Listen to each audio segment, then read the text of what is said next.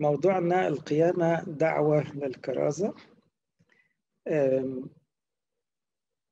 بصوا، أول حاجة السنة دي بس ركزت عليها إنه إصحاح القيامة في الأربع أناجيل هو الإصحاح الأساسي اللي بيدعو للكرازة. احنا عندنا 4 أناجيل، والأربع أناجيل طبعا انتهوا بذكر قيامة المسيح، لأن دي الحقيقة العظمى. بعد قيامة المسيح على طول بيجي في نفس الإصحاح يلا روحوا بقى كريس. أن كانت الكرازة متفرملة لغاية لحظة إعلان القيامة. هديكوا أمثال. متى 28 أول واحد تقريبا أعلن عن القيامة. أول ما المريمات شافوا المسيح ومسكوا رجليه وفرحوا إن هو حي، قال لهم اذهبا سريعا قولا لتلاميذه أنه قام من الأموات وهو يسبق.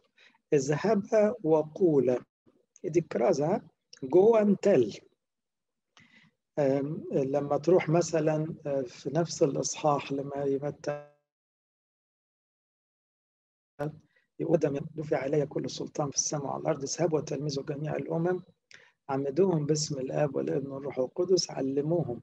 طبعا هي دي الآية الأساسية أو اللي بيسموها الجريت كوميشن، أو يعني الدعوة العظمى في الكتاب. اذهبوا وتلمذوا وعمدوا وعلموا. ده شعارنا اللي عشنا بيه سنوات طويلة وما زلنا عايشين بيه. يبقى هنا جو دي ابتدت بعد القيامة على طول، وطبعا including all nations دي تؤكد فيها. لما نروح لماري مرقس تلاقيه يقول ايه؟ لا تندهشنا أنتم تطلبنا يسوع الناصري المصلوب، قال ليس هو هنا، اذهبنا وقلنا. تاني فكرة روحوا قولوا. روحوا قولوا دي مرتبطة جدا بالقيامة. نفس الإصحاح ينتهي. خلي بالكم أنا بركز على آخر إصحاح عادة في كل الأناجيل ما عدا يوحنا. اذهبوا إلى العالم أجمع. تاني go to all the world واكرزوا بالإنجيل للخليقة كلها. من آمن واعتمد خلص، ومن لم يؤمن ندان. وده كأنه الكود أو الإيه السيم بتاع الكرازة اللي يبتدي بالمعمودية، يدخل الإيمان بعدين المعمودية، وبعدها طبيعي إيه اللي مش هيؤمن يبقى بيخسر حياته الأبدية. لوقا 24 برضو آخر إصحاح. اذكرنا كيف كلمكن. وبعد كده لما كان بيحكي مع تلميذه عمواس فضل إيه يسمعهم الأول، ابتدى يبشر القيامة، وبعد كده أخيرا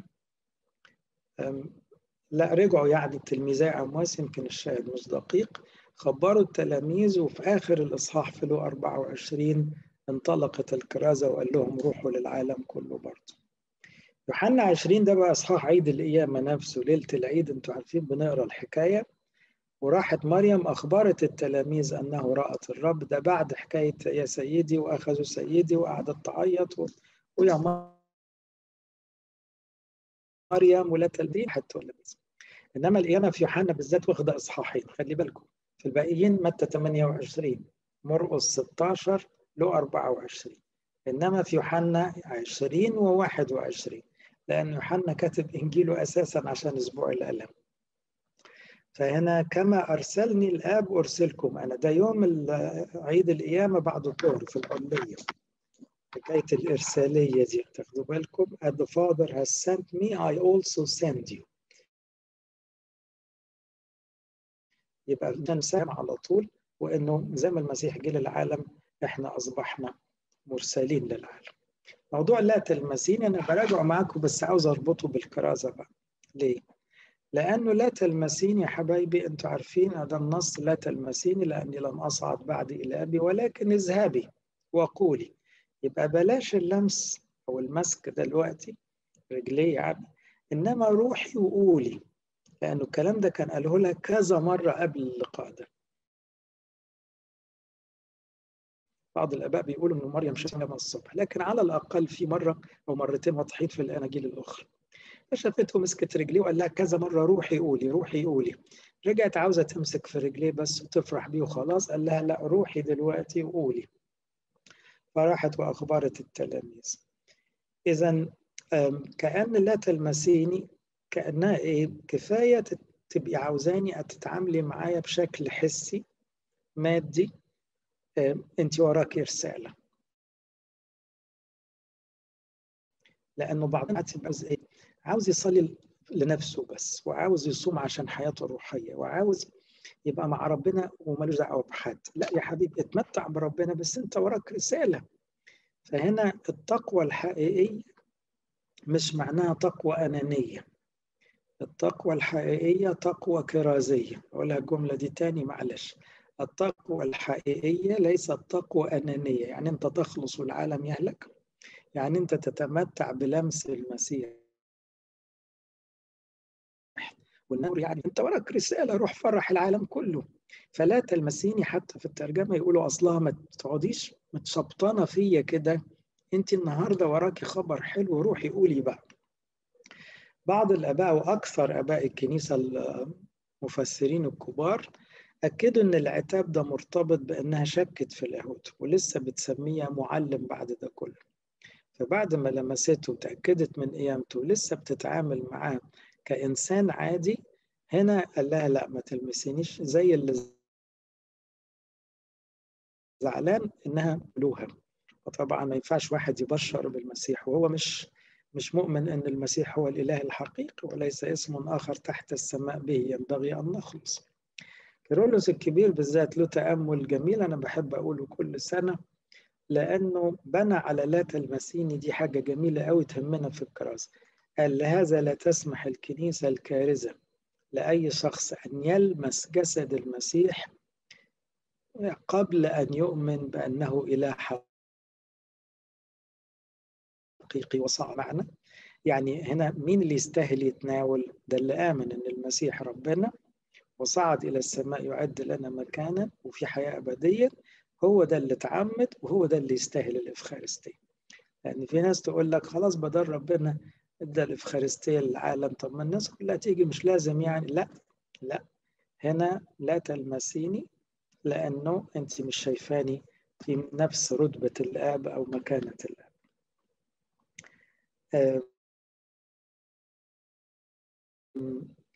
الخلقة الكرازة ببساطة إن القيامة بتدينا الخبر بنكرز بيه. يعني تلاحظوا إنه لما تقروا الأناجيل من بدايتها في كلمة كرازة، يعني المسيح نفسه كان يكرز ببشارة الملكوت، لكن بشارة الملكوت ما اكتملتش وما نورتش غير بعد القيامة، لأنه الملكوت مقفول واتفتح بموت المسيح وقيامته. فأصبح الخبر اللي عندنا الحلو لما تقول للناس احنا كل يوم بنسمع عن حد بيموت.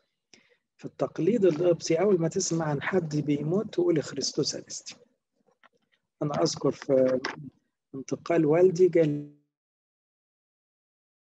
لي خادم كده على بي، وكنا طبعا في موسم الخمسين، لكن الكلام ده من أكثر من 20 سنة. قال لي خريستوس أنستي، فتعلمتها إنه ده تقليد قبطي قديم، إن إحنا بنستخدم خريستوس أنستي عشان نفكر كل شخص إنه ما فيش حاجة اسمها موت خلاص. المسيح قام بالحقيقة، قام، ده الموت ده مات خلاص. تعبير الموت مات له كلمة جميلة قوي عند القديس بولس في آخر رسالة لي تيموثاوس الثانية، بيقول إيه؟ الحياة أظهرت أو الحقيقة أظهرت لقاء المسيح الذي أبطل الموت. أبطل الموت had abolished death. abolished يا جماعة مش عارف كلكم فاهمين معنى الكلمة الإنجليش.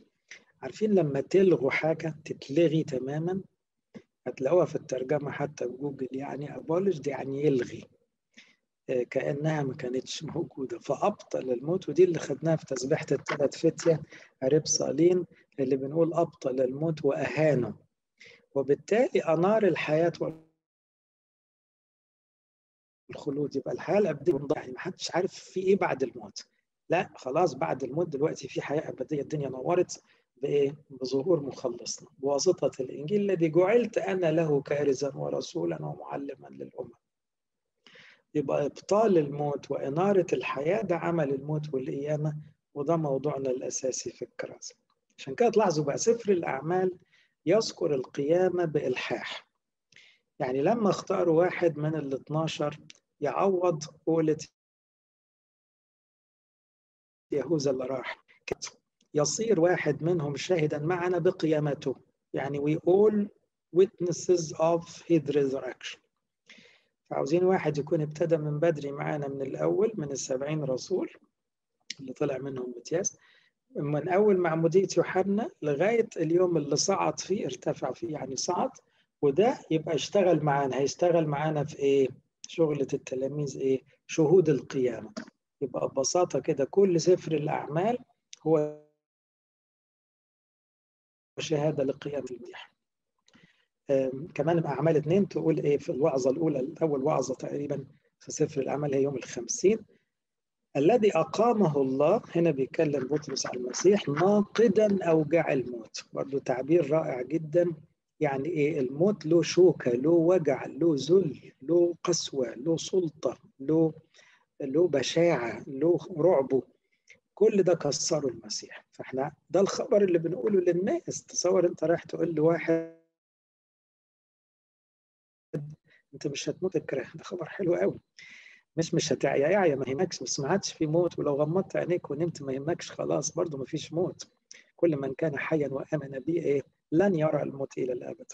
فناقدا اوجاع الموت اذ لم يكن ممكنا ان يمسك منه. يعني المسيح قدوس الحي الذي لا يموت ما يغلبوش الموت، يمسك الطبيعه البشريه لكن المتحده باللاهوت ما يقدرش عليه. أعمال 4 تلاقي نفس الشعار، بقوة عظيمة كان الرسل يؤدون الشهادة بقيامة الرب يسوع. يبقى واضح أن الرسل الموضوع الأساسي ككرازة أو شهادة هو المسيح قام، ونعمة عظيمة كانت على جميعهم. أعمال 10 مثلا عظة أخرى يقول هذا أقام الله في اليوم الثالث وأعطى أن يصير ظاهرا ليس لجميع الشعب بل لشهود. بطرس بيتكلم عن مع كرنيليوس لو تفتكروا، بل شهود القيامة. سبق الله فانتخبهم نحن الذين أكلنا. إنه الشهادة لازم تبقى شهادة موثقة. يعني مش واحد يقول لك أنا سمعت، لا سمعت إيه؟ ده إحنا كان السؤال المشهور ليه المسيح رضي ياكل ويشرب مع إن الجسد الممجد مش محتاج ياكل ويشرب؟ عشان الجملة دي، عشان تبقى الشهادة قوية. ده إحنا سمعناه وشوفناه وقعدنا وكلنا وشربنا معاه وأوصانا أن نكرز. يبقى جت وصية الكرازة بعد التأكد من قيامته، ونشهد بالكرازة بالقيامة وبالتالي بالحياة الأبدية والدينونة الأحياء والأموات. عاوز أقول لكم بقى خلينا نحترز أن الكرازة إذا انتشر العالم فقير وغني، أفريقيا وآسيا أي حتة في العالم، عاوزين نقول للناس يا جماعة ما تخافوش من الموت، في حياة أبدية مستنياكم. الخطورة إن إحنا بدل ما يبقى ده موضوعنا الأساسي اللي بنكرز بيه، نتحول إلى مواضيع أخرى. قال عنها بولس مثلا وهو بيدافع في إصحاح القيامة، قال نوجد نحن شهود زور. لو ما كانش المسيح قام يبقى إحنا رايحين نقدم مسيحية خايبة قوي. يعني زي إيه؟ زي ما تبقى أغلب برامجها زيح نفسية الناس. لا، حسب إحنا مش أخصائيين نفسيين ولا دكاترة نفسيين، ولا يفرق معانا نبقى كونسلرز. لا، احنا رايحين نقدم القيامة، الحياة الأبدية. لكن في السكة عاوزين نريح الناس بالمسيح. مفيش مانع أبدا ندرس الناس تعبانة من إيه ونقدم عمل الرحمة والحب، لكن مش هو ده الهدف. يبقى حسب تتحول الكرازة إلى مجرد طرق نفسية أو طرق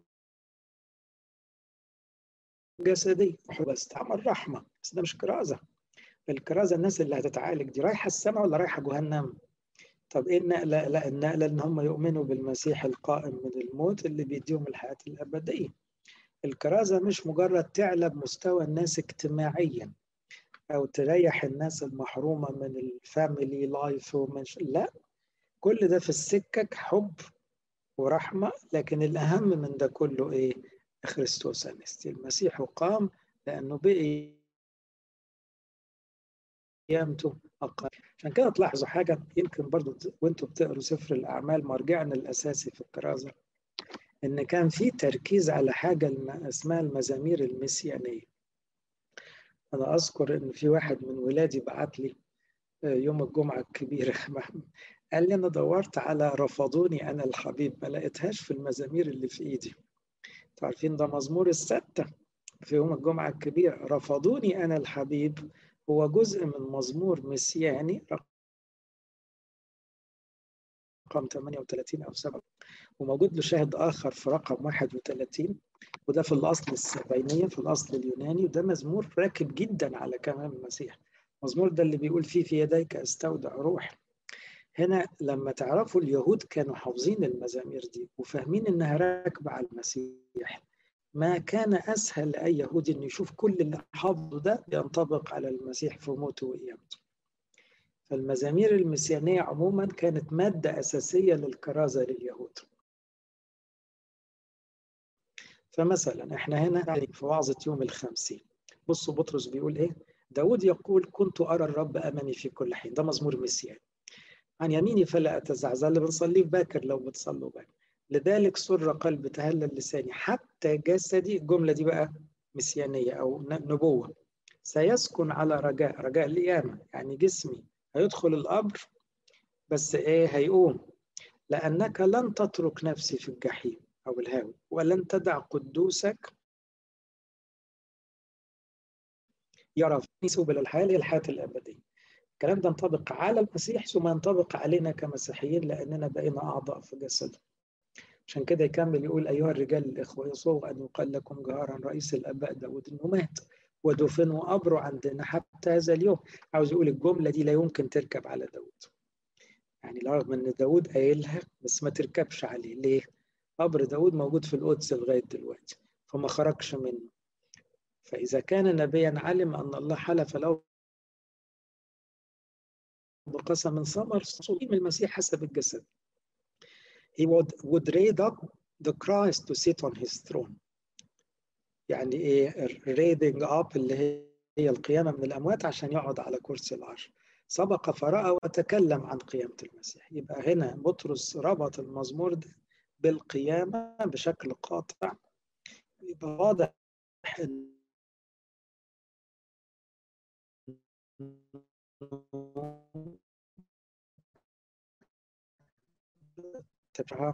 ما يسمى المزمور. وبعض المفسرين الآباء الكبار القدام يعتقدوا كل المزامير فيها حتة مسيانية، لكن 20 دول أوضحهم. يعني نص تاني في أعمال 2 يقول لأن داود لم يصعد للسماوات، ده نفس الوعظة خلي بالكم، وهو نفسه يقول قال الرب للرب. ودي بقى الايه؟ دي اللي قايلها المسيح نفسه في متى 22، استخدم المزمور ده عشان يؤكد لاهوته. ده مزمور 110 ده مسياني برضه. قال الرب لربي اجلس عن يميني فليعلم يقينا جميع بيت إسرائيل الله جعل يسوع الذي صلبتموه أنتم ربا ومسيحا. يبقى ده مزمور مسياني وأكيد له مسيح وقيامته. فأعمال الرب، أعمال 4 سوري، عظة أخرى للقديس بطرس. ما زلنا الجزء الأولاني كله بتاع بطرس. القائل بفم داود، ده بقى المزمور الثاني أغلبكم حافظه. ده برضه مسياني خلي بالكم. ليه؟ بيقول اجتمع الرؤساء على الرب وعلى مسيحه، محطوطين قد بعض. اجتمعوا على فتاك. هو بقى بيفسر بطرس وهو بيصلي مع التلاميذ اخواته.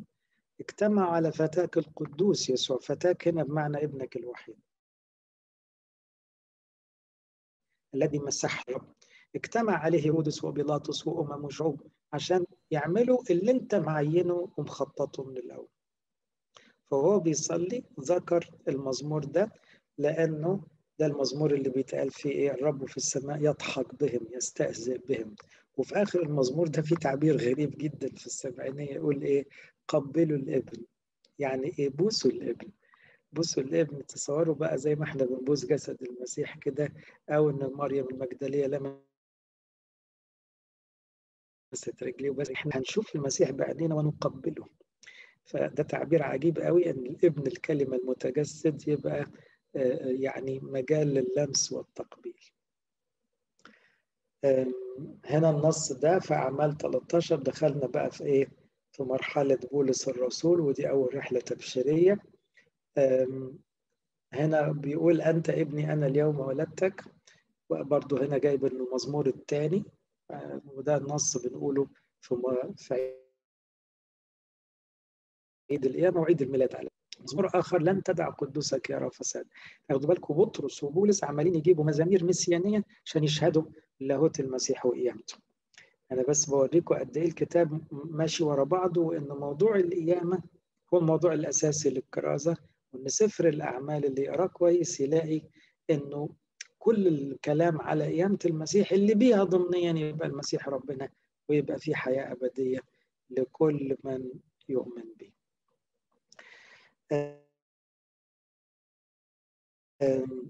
طبعا بعد داود دايما في المكانة أو قبل داود كمان عند اليهود موسى، وموسى له نبوءة دقيقة كلهم استخدموها في التأكيد على المسيح. فإن موسى قال للآباء: نبيا مثلي سيقيم لكم الرب إلهكم من إخواتكم، له تسمعون، يكون كل نفس لا تسمع لذلك النبي تباد.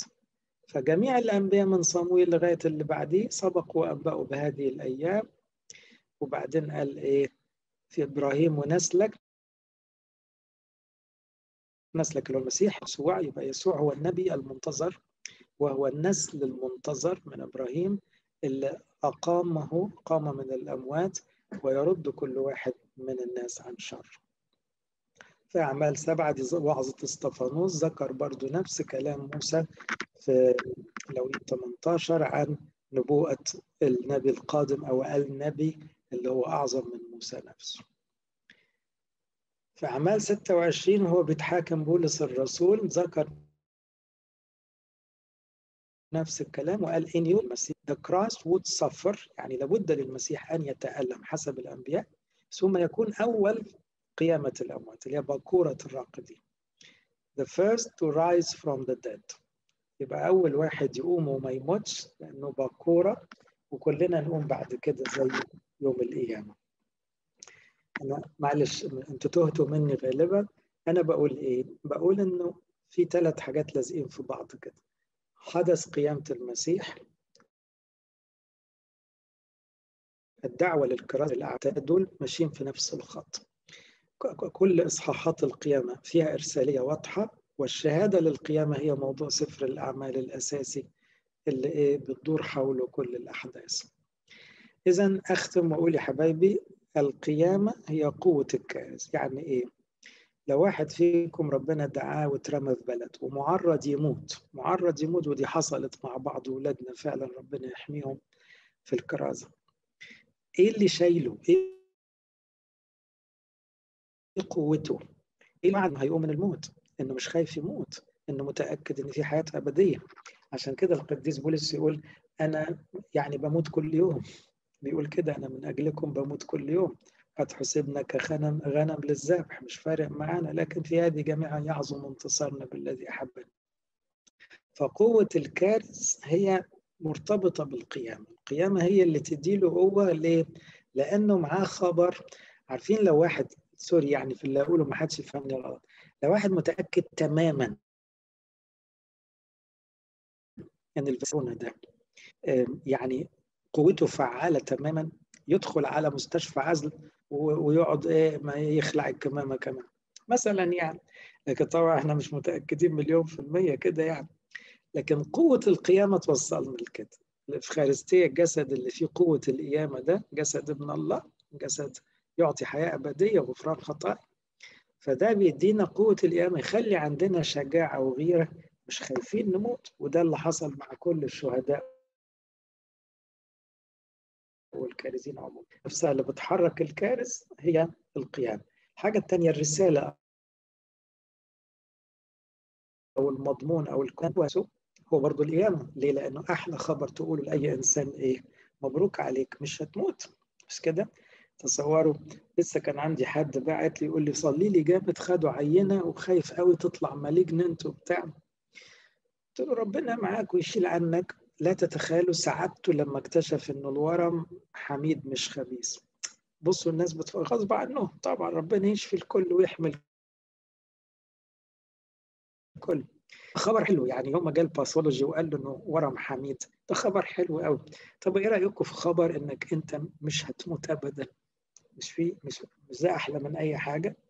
يبقى انت عايش الخبر ده بتوصله للناس، انت مش هتموت لانك انت لزقت في المسيح خلاص. كمان شهوه الكارث ايه؟ يوم القيامه. يعني احنا كلنا نفسنا نتقابل كده اجتماع سنبول كلنا في السماء، مش كده؟ يبقى احنا عايشين على هذا الرجاء. يبقى ده حلمنا، بس ما نروح الواحد بقى عشرات ومئات من ناس كتير قوي، فنبقى داخلين السماء ايدينا مليانه. يبقى موضوع القيامه هو قوه من يكرز، هو غيرته وحماسه، هي رسالته، موضوعه كونتنت، وهو حلمه في الاخر انه متاكد هيقابل المسيح على السحاب ويلتقي بكل القائمين من الموت اللي جم عن طريقه او عن طريق اخواته. لإلهنا كل مجد وكرامه الى الابد.